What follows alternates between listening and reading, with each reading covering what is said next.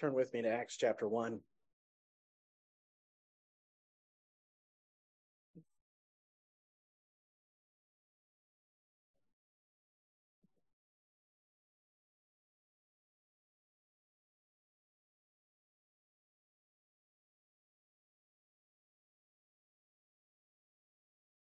Those of you who were here last week know that we began looking at the book of Acts, the Acts of the Apostles.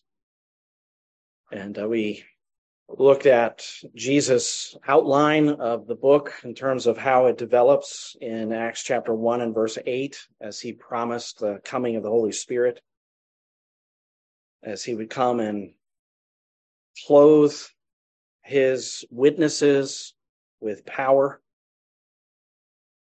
Verse 8 says, "But you will receive power when the Holy Spirit has come upon you. You shall be my witnesses both in Jerusalem and in all Judea and Samaria and even to the remotest part of the earth."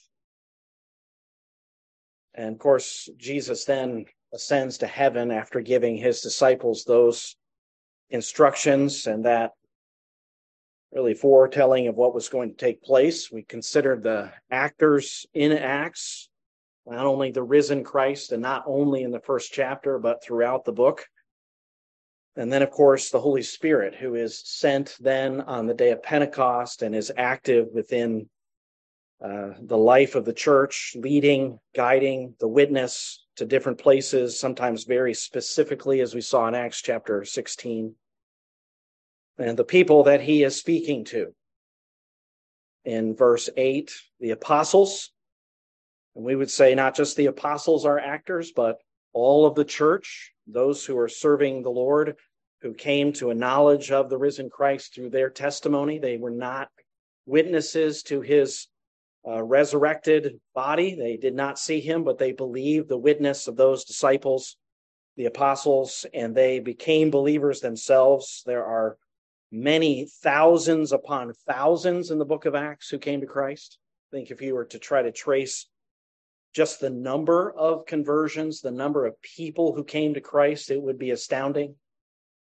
The day of Pentecost, but then following 3,000, 5,000, and then beyond that, there's those who came to Christ, the many priests who came to Christ, and then within a short time, as the witness spreads, it goes to other places. And then, of course, we have all these letters in our New Testament that are written to either cities, or in the case of Galatians, the book that we're reading, it's a region filled with Christians, filled with churches. As far as the actors in the book of Acts, you could also see that there were those who opposed the progress of the gospel, those who persecuted those who were preaching the gospel. Certainly the devil would oppose that, but beyond that, the human beings, the individuals who opposed it, both there at Jerusalem initially, but then as the gospel spread in different places, wherever the gospel went and was proclaimed, there was opposition. And there's one more actor I want to just give attention to. I mentioned some names, and as we go through the book, we will see the names of individual Christians who, not apostles, not officers in the church, not officials, but those who served in some way. And I mentioned a few of them. There are many names, many individuals. But there's an unnamed individual who we're going to give some attention to as we read through this book, because he's the author, the human author. And that is the beloved physician, as he is called, Luke. Luke, as you read through the beginning of his gospel, refers to Theophilus, as you see in verse 1 of Acts chapter 1 here. The first account, I composed Theophilus. It's that I that is in question. Who's the I? He's not identified by name in his gospel, nor is he identified by name here in the book of Acts, but he does enter the book of Acts, not just in terms of his writing, but also his presence. If you want to turn over to chapter 16, Acts chapter 16, it's not just the I, it's also the we. And by we, I mean that he at times is speaking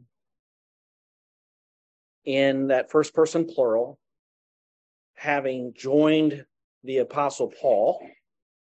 And there are a number of these passages where it begins with a description of what's taking place with the Apostle Paul, but at some point, the writer begins to refer to the group in terms of we, as he has joined the group. We looked at this briefly last week. Verse 9, a vision appeared to Paul in the night. The man of Macedonia was standing and appealing to him and saying, "Come over to Macedonia and help us." When he had seen the vision, immediately we sought to go into Macedonia, concluding that God had called us to preach the gospel to them. And not only is he saying we and us, but he's also including himself as one of the preachers of the gospel. Someone who is, as Paul calls him in another place in one of his letters, a fellow worker.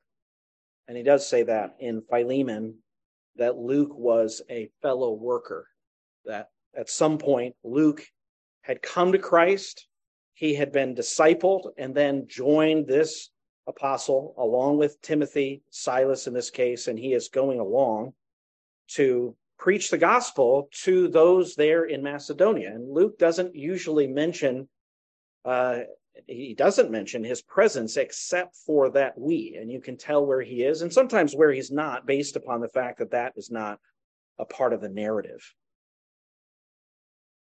Apparently, if you were to look through the details, even of this book, there are some hints that Luke was from Antioch in Syria.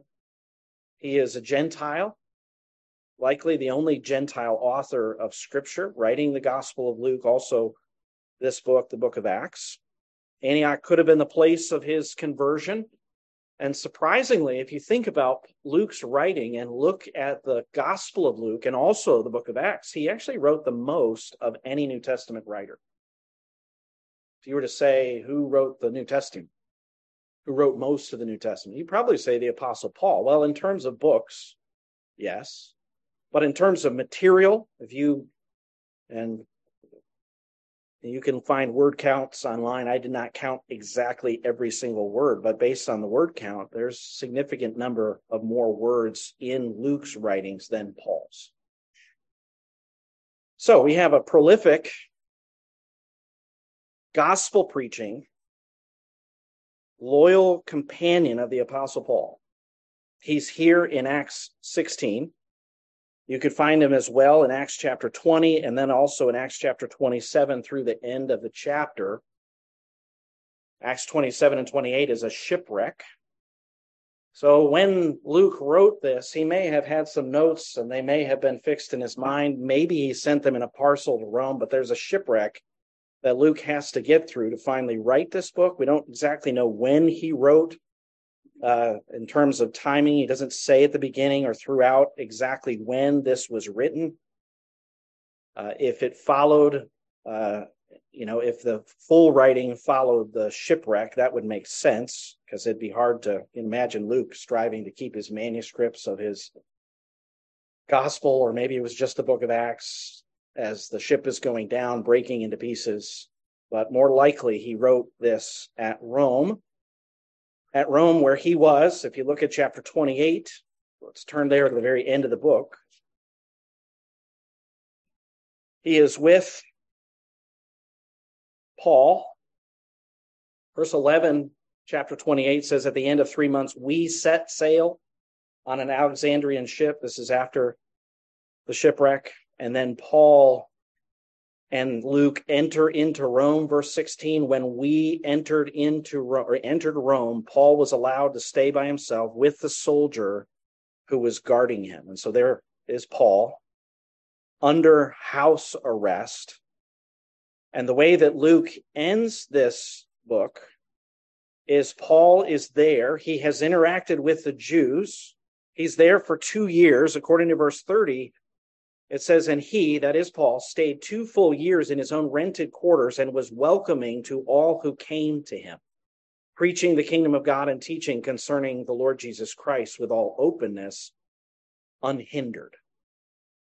So as Luke writes this book, the very end of the book, at least, what does he detail? He details the growth, the expansion of the gospel witness through the world to the point where the Apostle Paul is there in what you might say is the capital of the world, Rome itself, freely teaching, freely preaching the gospel. And while Luke, if he was a free man, not in prison like the Apostle Paul, perhaps went there, came and went and was with him, we do know, based on 2 Timothy 4:11, at the end of Paul's life, that he says, only Luke is with me. And so he's the frequent companion of the Apostle Paul. We don't always see his comings and goings. He really is a physician. The word that's used describes someone who in that culture would have been a physician. One author, as he looked at Luke and Acts, he ended up writing a work called The Medical Language of St. Luke. And in that, he argued that Luke is using terms that were typical of someone who's a physician during that time. One writer said, though, that Luke did not parade his medical learning before his readers. What he did was to write with more exactness about diseases and medical matters. And only in a quiet way does Luke betray himself as a physician. So if you read through and see his description, for instance, of miracles in the Gospel of Luke, or his description of miracles in the book of Acts, you may see more precision, or in some cases, different language than the other gospel writers. So whereas in the Matthew and Mark would use one word for a needle, Luke was familiar with other kinds of needles that he would have used in his profession, and there actually is a different term that he used. So here's one of the actors. As we understand the inspiration of Scripture, this is someone who, as he took his pen, as he wrote out the sacred history, the history of the early church, he provided for the church a valuable, wonderful record of what God had done. And of course, as he's directed by the Holy Spirit, this is inspired history. This is the record of what God has done and the record of the witness as it spread. We looked at the individuals. We got into some of the passages, but I want to just consider that particular activity of witnessing. If you turn back to Acts chapter 1, and I'm going to draw attention to a couple things here in Acts chapter 1. Jesus, of course, uses that term in his statement there in verse 8, you will receive power when the Holy Spirit has come upon you, and you shall be my witnesses. That is, witnesses who belong to him, commissioned by him, but as far as their subject matter, they're also witnesses to him. They're speaking about him. They're testifying about him is another term that we could use. And there were those who were there in that company, of course, with all of the disciples who had been with Jesus during his earthly ministry from the time that he called them, either as disciples or some of whom he named apostles. There's all of these believers in Jesus who are with him, and he selects some of them uniquely to be witnesses, uniquely to give testimony concerning the resurrection. As you see this chapter unfold, Peter is preaching, and he is saying to the crowd of Christians, and he's drawing attention to the fact that there needs to be a replacement for Judas. He argues for that according to Old Testament teaching. In verse 21 of chapter 1, he says, therefore it is necessary that of the men who have accompanied us all the time that the Lord Jesus went in and out among us, beginning with the baptism of John until the day he was taken up from us, one of these must become a witness with us of his resurrection. Okay? Sometimes You think about this decision that the church is making, and you think, well, they just cast lots and prayed. That's actually not accurate. Peter is giving qualifications. Before they ever set two before the people, they give these qualifications. The qualifications were necessary to select a group, and then within that group, two. And what is the qualification? That person who is going to replace Judas, again, verse 21, had to have accompanied them all the time the Lord Jesus went in and out among us, was familiar with the teaching of Jesus, knew and saw Jesus face to face, heard his teaching, and then also, obviously, and he even specifies the time, that had to be from the baptism of John, that is when Jesus was baptized, all the way until he was ascended into heaven. And they also had to be, verse 22, a witness with them of the resurrected Christ. These are individuals.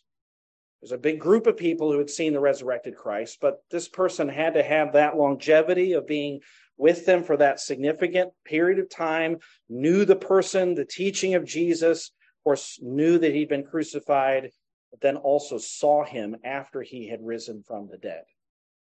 And then the day that he's taken up. And according to the passage, Joseph and Matthias both fit that. Joseph, called Barsabbas, was also called Justus, probably explanation there because of his name. Maybe it was a familiar name or a common name. Others were also called that name. So that singles him out. And then Matthias. And then they pray. And as they pray, this is one of the actions of the risen Christ in verse 24. After they begin to pray and they say, "You, Lord, who know the hearts of all men, show which one of these two you have chosen." Who is the Lord that they're speaking of? Well, the Lord in the book of Acts is oftentimes a reference to Christ himself. It's the risen Lord Christ, the Lord Jesus Christ. And it does stand to reason, in addition to that, that they're talking about the 12th apostle. Who chose the first 12, including Judas? Well, this is the replacement for Judas. Who chooses that 12th apostle? Well, it's the risen Lord. And it's the risen Lord who knows the hearts of all men. And he's already chosen one to occupy this. Notice what it says, verse 25, this ministry and apostleship from which Judas turned aside to go to his own place. And so it's those individuals, those 12, who are officially the witnesses of the risen Christ in the church, leading the church, and certainly leading in the verbal public ministry of the church. The apostles are mentioned in Ephesians as foundational to the church. They're the ones who are leading the church there in terms of its preaching in Jerusalem. The apostles are witnesses. Turn, if you would, to Acts chapter 10. Peter explains this a little bit more.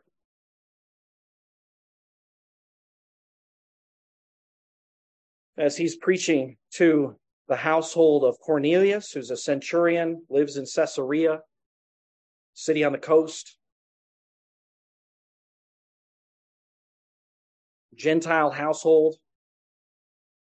He preaches to them in Acts chapter 10, verse 34, opening his mouth. Peter said, "I most certainly understand now that God is not one to show partiality, but in every nation the man who fears him and does what is right is welcome to him.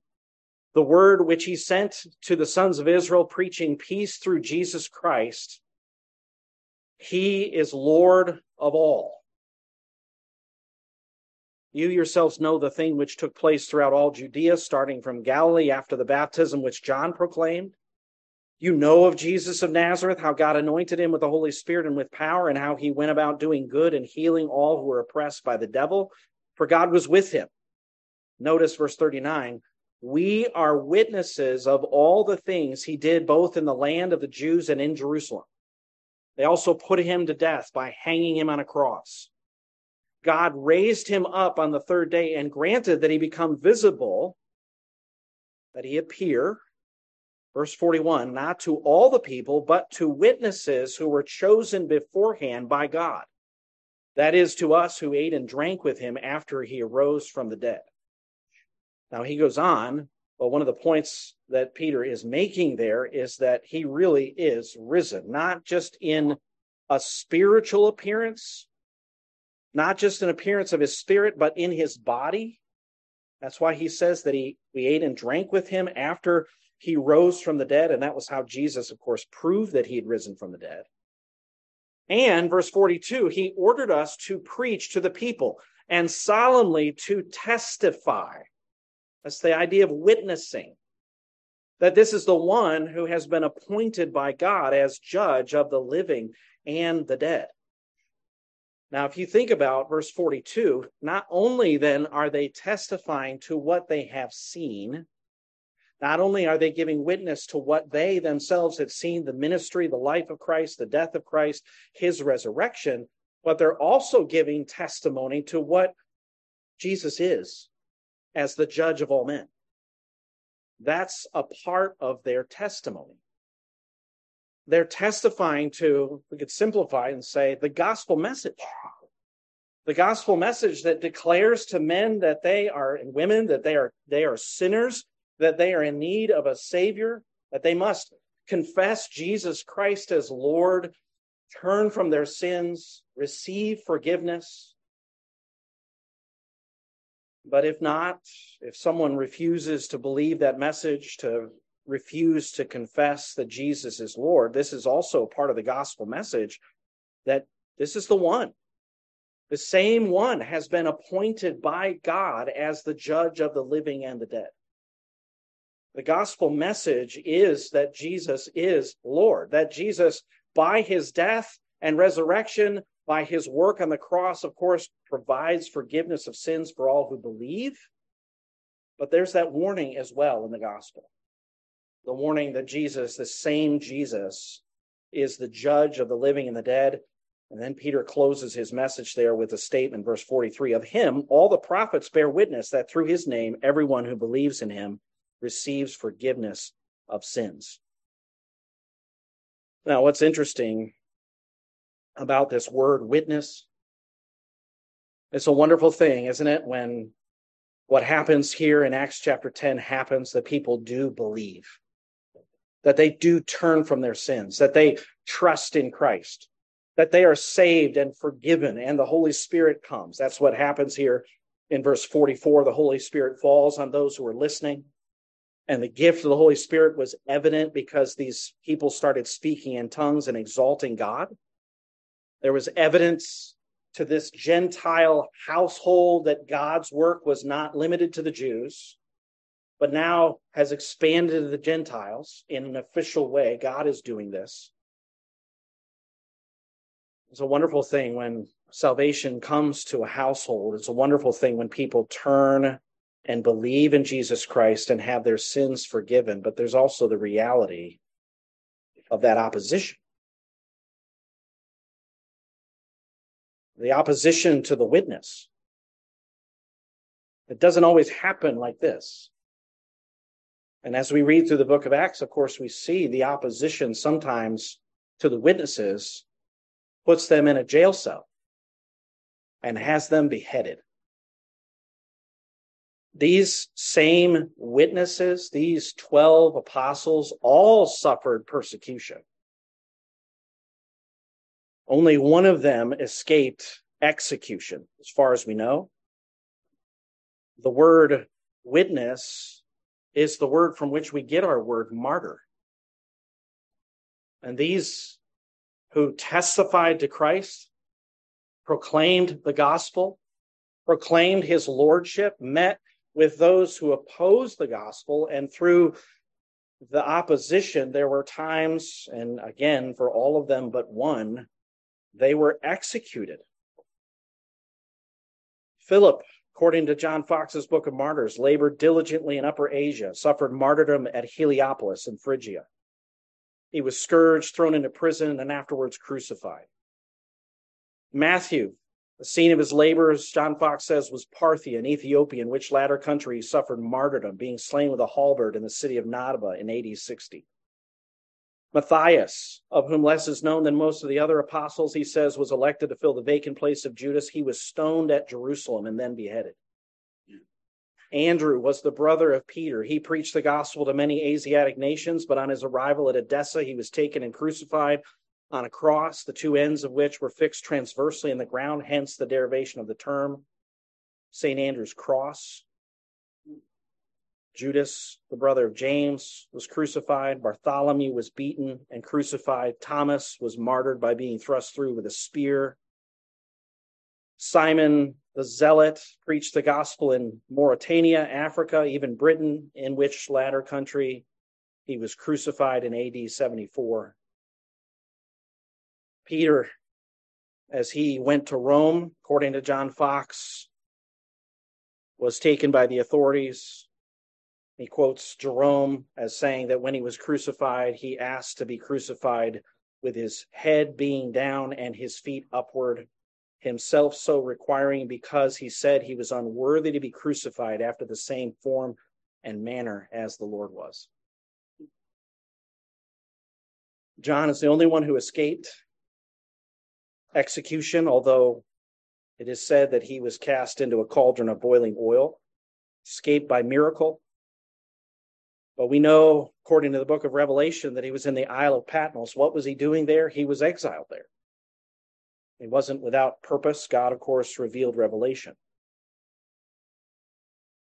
These are the witnesses to the resurrected Christ.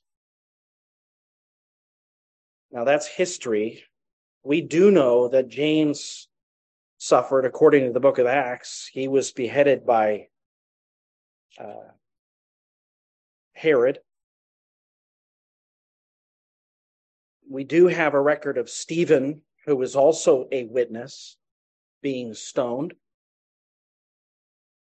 So those who gave testimony, those who spoke and gave testimony to the risen Christ and to his lordship, were giving witness. They were giving testimony. There are times where that word is slightly modified and it refers to solemn testimony, sober testimony, the kind of testimony that someone raise your right hand and put your hand in the Bible and swear. There's really an example for us in terms of these apostles and what they were called to and then what they did.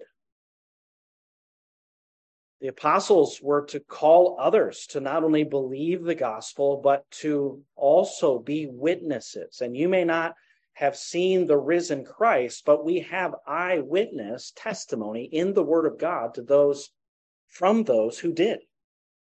We have it in the book of Acts. We have it in what we just read in Acts chapter 10.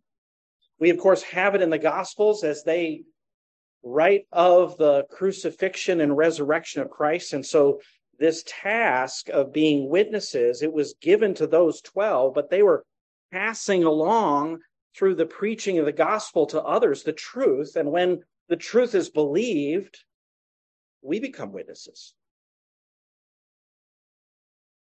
And the subject of our witness is the same. We preach and teach Jesus Christ as Lord. We preach that he is, as Peter said, Lord of all. We preach that he is the holy and the righteous one, that there is none righteous except for this one who was perfectly righteous, and it's his righteousness that is imputed to those who believe upon him. We certainly preach that he's the Savior, although I'd miss the emphasis of Acts if I didn't tell you that those words, Jesus as Savior, only appear twice, but his title as Lord is throughout the book, the emphasis. Yes, he is Savior, but he is Lord, and he's Lord of all. We preach his death upon the cross, as Peter did in Acts chapter 10, his burial, as Paul did in Acts chapter 13, the proof of his death, his resurrection, which is also a trumpeted truth throughout the book of Acts. This is what we're witnessing to. his judgment of all people and what Peter said there in Acts chapter 10 is complemented by what Paul said in Athens when he preached that God has fixed a day in which he will judge the world through one whom he has appointed. And he's furnished proof that he's going to do that because he raised that one from the dead. And there were some who believed that day in Paul's preaching of Jesus. He had to certainly specify with those who came to him and say, this is what God has done. We preach the person, the work of Jesus Christ. That's our solemn testimony. And we call sinners like we are to respond to that message with faith, belief in that truth, and also repentance. That's another theme we'll see as we go through the book of Acts, that there's a call to faith, yes, but also a call to turn from your sins. Jesus died so that you might have forgiveness of sins. It's not right to continue and persist in those sins if you have been saved and forgiven. It's right to turn from them. And of course, there's the promise of forgiveness of sins in Jesus' name. That's throughout the book. Those who responded to the message of the witnesses themselves became witnesses. And as the gospel is preached and a person hears the truth, they become a witness to the truth. They solemnly then testify. And I just ask you, are you a witness? Have you believed the truth? Have you confessed the truth? It's something that we do when even a person comes to salvation. They confess that Jesus is Lord. That means they agree that he is.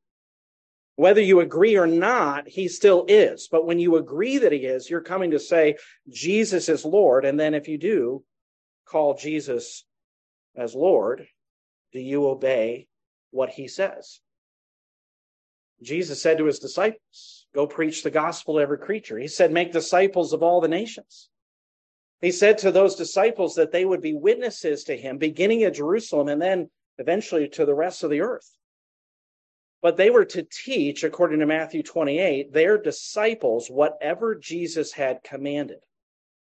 And it is kind of shocking that there would come a point in the understanding of Christian people that wouldn't be their responsibility. But William Carey had to argue for that in his day, that the apostles were responsible to preach the gospel, but so were those who believed the teaching of the apostles. And so when he argued in his inquiry regarding missions, he was arguing basically for a job. He wanted to preach the gospel, but he's arguing that this is what's necessary for all Christians to preach the message of the gospel, not just for the apostles, but all Christians. And that's certainly true. And it's being a witness is the occupation of every believer, not just a few, not just those who may seem more comfortable or may seem gifted at it. I like what Roland Allen said. He said evangelism in the New Testament sense is the vocation, that the word means calling. It's the vocation of every believer, and there is therefore something radically wrong when we imply that personal evangelism is the province of those who have the time and or inclination to take special courses and learn special techniques. Now, of course, the scriptures themselves give testimony that there is something called an evangelist, someone who is uniquely gifted in that way. But what does the evangelist do? In part, he evangelizes, he tells others, he also equips people by his example and teaching of how to do it. But all of us are responsible to be evangelists, to tell others. You read about the apostles and the church. Acts chapter 5, verse 42, daily in the temple from house to house, they cease not to preach and teach or teach and preach Jesus Christ. In Acts chapter 4, they're preaching the gospel. They get hauled off into jail. Acts chapter 5 also tells us that the Jerusalem was filled with their teaching. Acts chapter 8, after the apostles, after Stephen is martyred and the church is scattered because of that persecution, it says they went everywhere preaching the word. I already made reference to that. last week mentioned the sermon by Spurgeon, All at It. Wouldn't it be wonderful if we were all at it? All of us?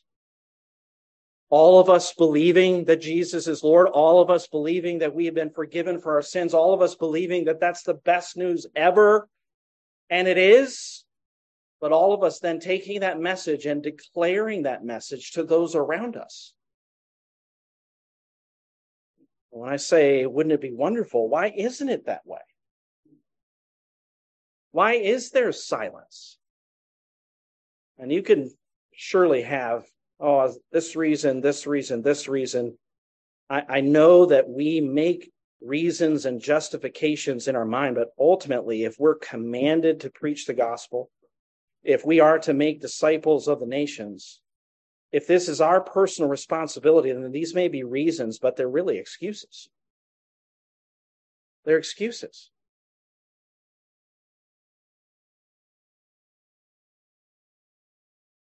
Read through the book of Acts and we see people who were preaching the gospel. Did they do it perfectly? No.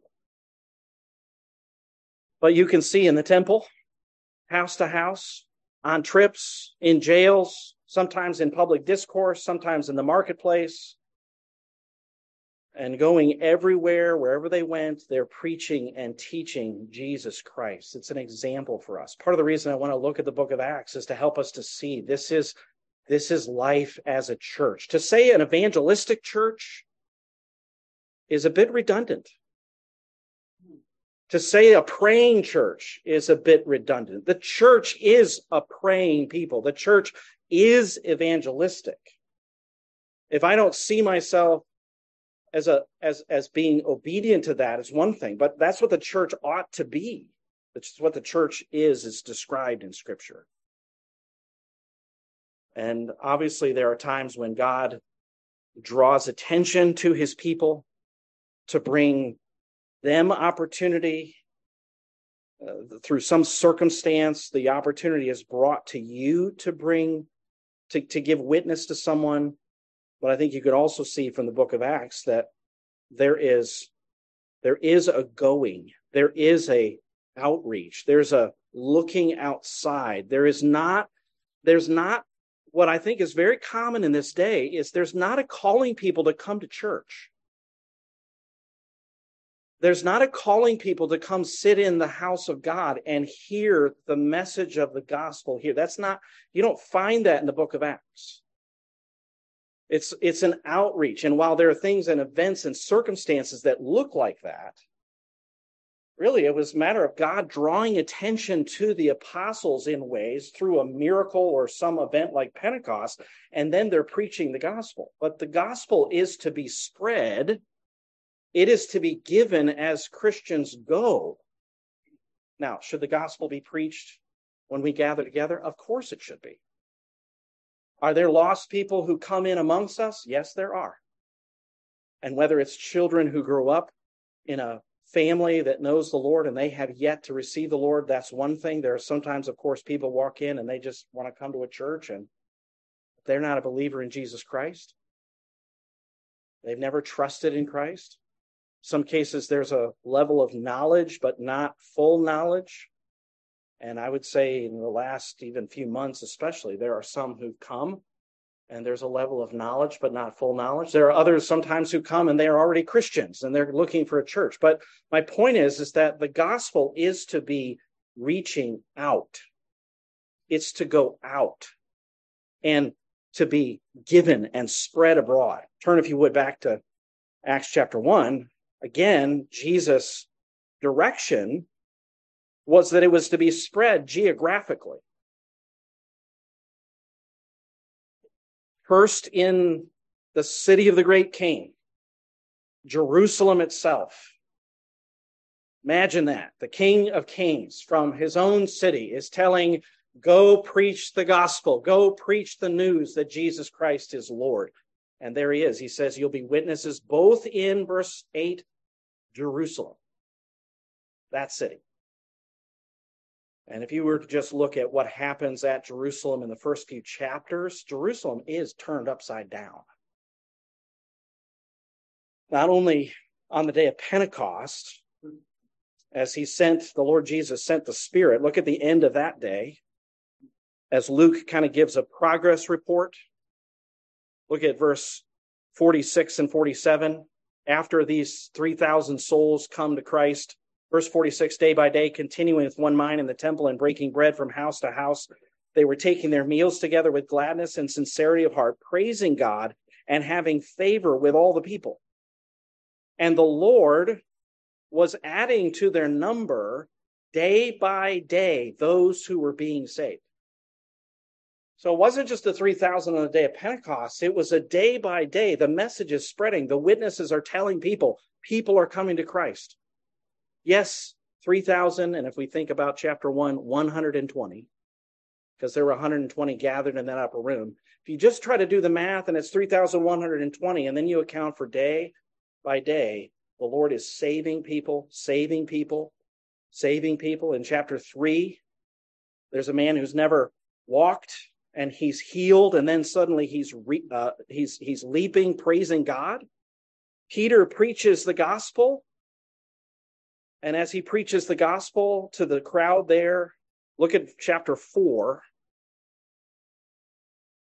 Those who were there, who heard Peter's message and believed, it says, verse 4, but many of those who had heard the message believed, and the number of the men came to be about 5,000. So a massive crowd had gathered and seen this man who'd never walked, who's leaping, and there has to be an explanation. What's the explanation? It's none other than Jesus Christ. In his name, this man has been healed. And then Peter preaches the gospel, and more people believe. Thousands are now believing. Talk about church growth within such a short time. Turn over to chapter 6. You could say there's some opposition both in terms of the public officials, the Sanhedrin. There's opposition when Ananias and Sapphira attempt to deceive everyone and God takes their life. But as the story goes on and the apostles are persecuted and there's this bit of opposition, look at chapter 6. And down in verse 7, this is after the deacons are chosen. It says in verse 7, the word of God kept on spreading, and the number of the disciples continued to increase greatly in Jerusalem, and a great many of the priests were becoming obedient to the faith. And that's when Stephen starts to get the limelight, and then he's taken, and then he is stoned. And if you turn over to chapter 8 again, what happens in chapter 8 is what seemed to be opposition that might stop the witness. Look at verse 1. Saul was in hearty agreement with putting him to death, and on that day a great persecution began against the church in Jerusalem, and they were all scattered throughout the regions of Judea and Samaria, except the apostles. You shall be witnesses, or my witnesses, in Jerusalem and Judea and Samaria. So what's taking place? Jesus, of course, told them that they would be. But now, through persecution in God's providence, that's what's happening. The witness is spreading, and as it spreads, notice they bury Stephen, verse 2. Saul is now persecuting intensely, verse 3, but verse 4 says, therefore those who had been scattered went about preaching the word. So it's Jerusalem, Judea, and Samaria. And as you see the story unfold, there's some more details. You can see Philip in Samaria in chapter 8 as he goes and preaches the gospel there.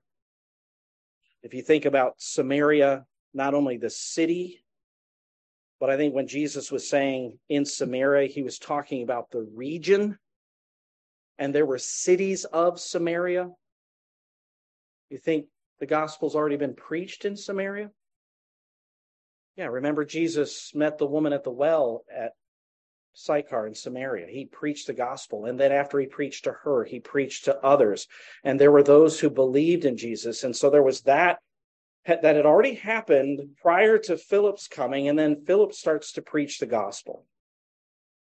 And Philip preaches, look down in verse 25 of chapter 8. After Philip preaches the gospel and many are saved, it says in verse 25, so when they, that is the apostles who came to see what had taken place, when they had solemnly testified and spoken the word of the Lord, they started back to Jerusalem and were preaching the gospel to many villages of the Samaritans. So what began and the ministry of Christ and ministry to the Samaritans continued through Philip, and now the apostles are in on preaching the gospel to Samaria. So I'm just think about God's providence here and what Christ said. You'll be witnesses to me in Jerusalem, Judea, Samaria. Well, you might say, well, what about Judea? Well, if you keep on reading through the book of Acts, you see that even in Judea, there are Christians, there are churches, there are people who, when that scattering took place and everybody goes everywhere preaching the word, the news and the witness is spreading. Turn over to chapter 9. Chapter 9, most notably, is Paul's conversion, his beginning to preach Christ. Eventually, his return to Tarsus, where he was from, and when he returned to Tarsus as a Christian, now, believer in Christ, look at verse 31. It says, so the church throughout all Judea and Galilee and Samaria enjoyed peace, being built up and going on in the fear of the Lord and in the comfort of the Holy Spirit. It continued to increase. So now it's Judea, and Jesus had not mentioned Galilee, but that's in the north. Samaria is in the north. The gospel is being spread. The witnesses are witnessing. The church is growing. And as you read through the book of Acts, you see that Luke sometimes is just trying to capture briefly a statement. He's not trying to give numbers. He's just saying, here's what God is doing, and it's increasing. It's increasing. There's another one in chapter 12. Turn over to chapter 12. Back at Jerusalem, James is taken. He's executed. Peter is taken, but an angel comes and releases him. Herod, the one who had put James in jail in the first place and had him executed after Peter's release, perhaps it was embarrassment, he left, was making a speech because of his arrogance and pride, did not give the glory to God when someone cried out a word of praise to him. Verse 23, it says, immediately an angel of the Lord struck him because he did not give God the glory, and he was eaten by worms and died. But, verse 24, the word of the Lord continued to grow and be multiplied. So whether Jerusalem, Judea, Samaria, now Galilee, even Caesarea where Cornelius was, the gospel is being proclaimed. It's going forward. Turn over to chapter 16. Hang with me. I know we've gone to a number of passages. We're just looking at the progress of the gospel. Paul's missionary journey, the gospel spreads back in chapters 13 and 14.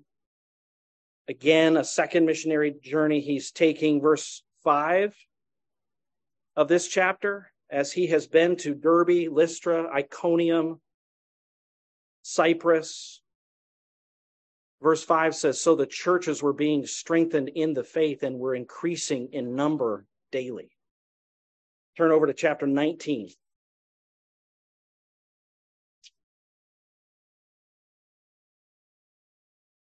Paul, in his journeys, takes a third missionary journey.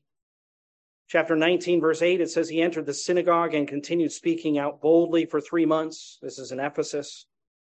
Reasoning and persuading them about the kingdom of God. But when some were becoming hardened and disobedient, speaking evil of the way before the people, he withdrew from them and took away the disciples, reasoning daily in the school of Tyrannus.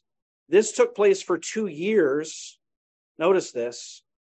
So that all who lived in Asia heard the word of the Lord, both Jews and Greeks.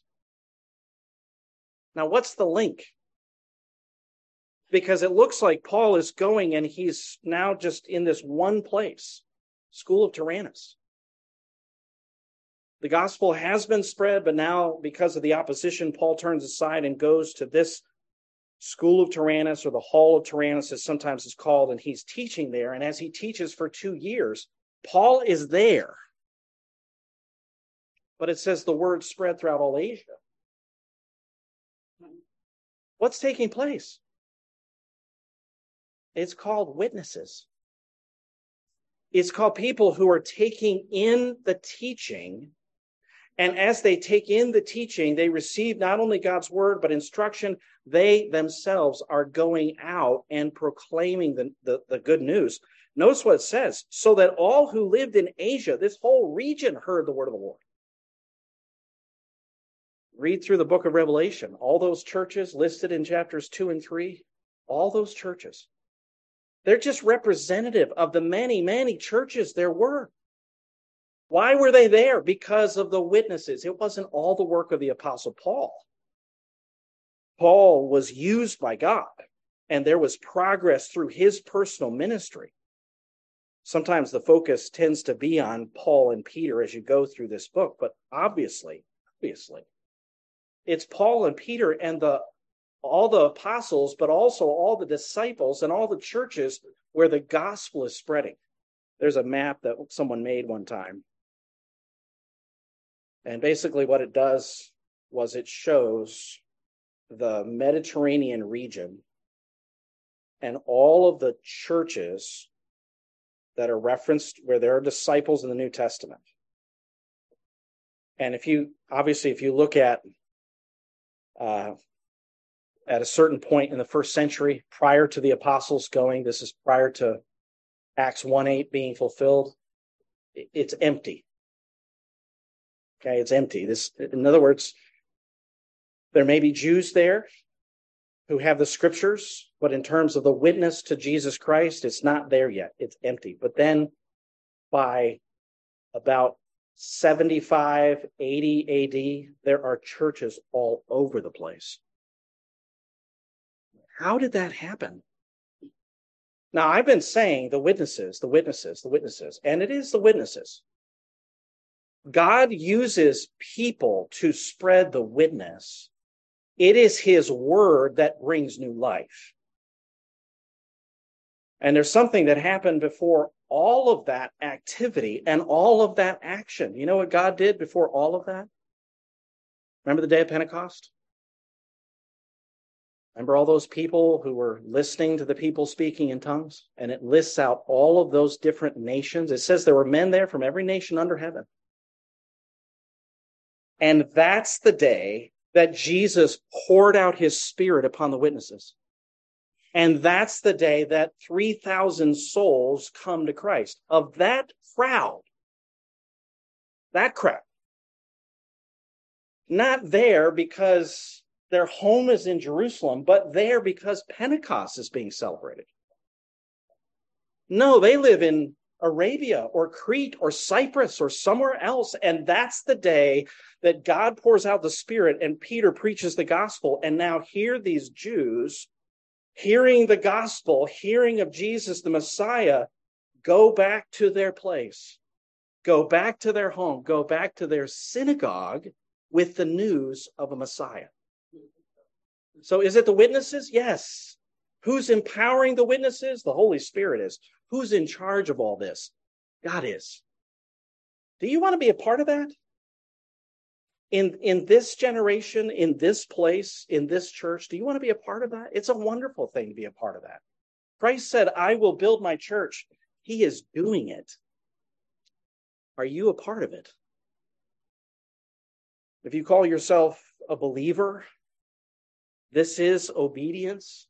One writer counted over 60 separate examples of either public or private witnessing in Acts, which tells us that inspired church history indicates the church is a body of people whose main activity is witnessing.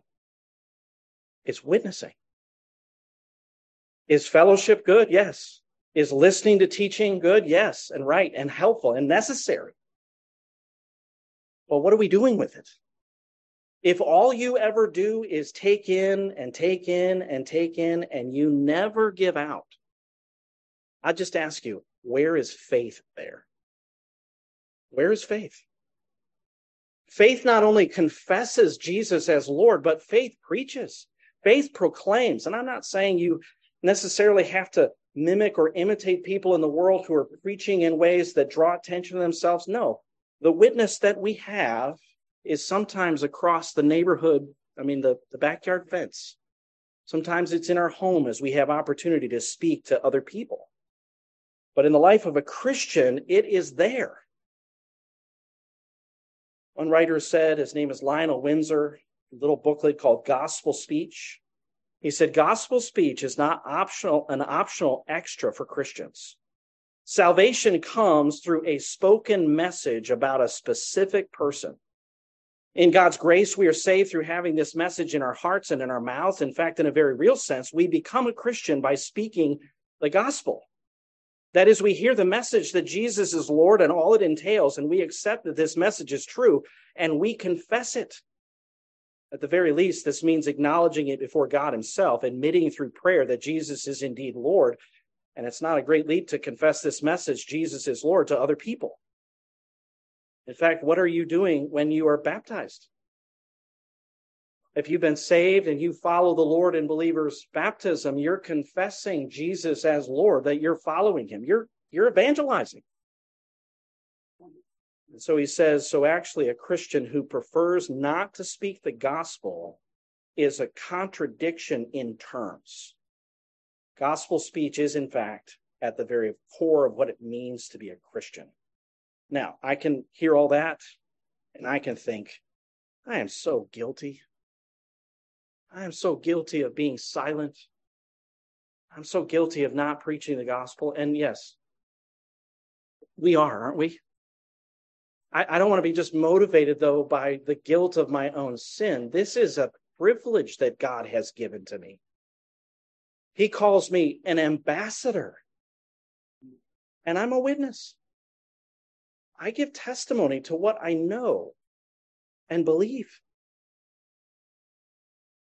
You could say, to a certain extent, that may be the issue after all. If you don't believe it, you wouldn't tell people.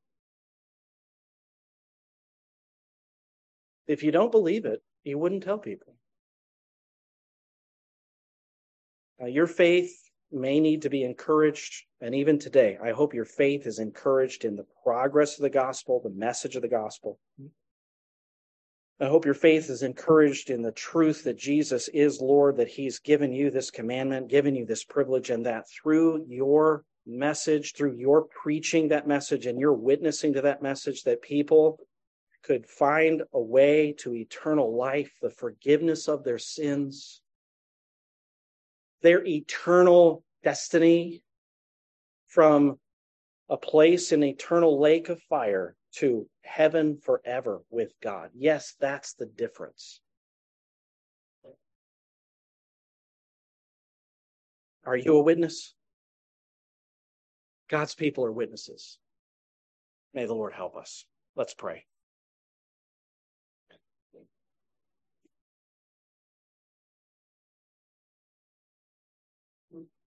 Our Father in heaven,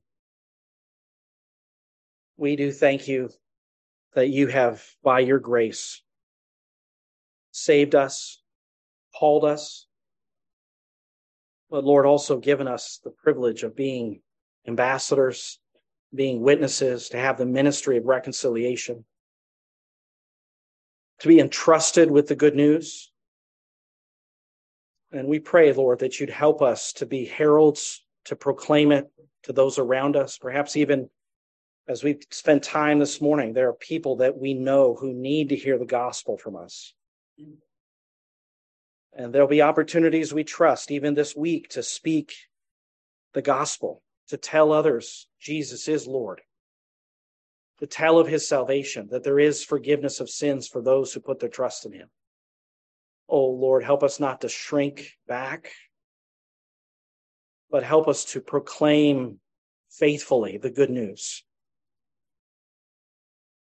Help us, Lord, to lose our attraction for this world and what it has, and remember that eternal values, eternal things, are the things that will really matter. The souls of men and women and children are going to live somewhere forever. And so we pray that you'd help us to be earnest about our witness as Christians. And Lord, we pray if there's someone here today who has not yet believed, they've not yet accepted the testimony of eyewitnesses who saw the risen Christ. They've not accepted the testimony of your word.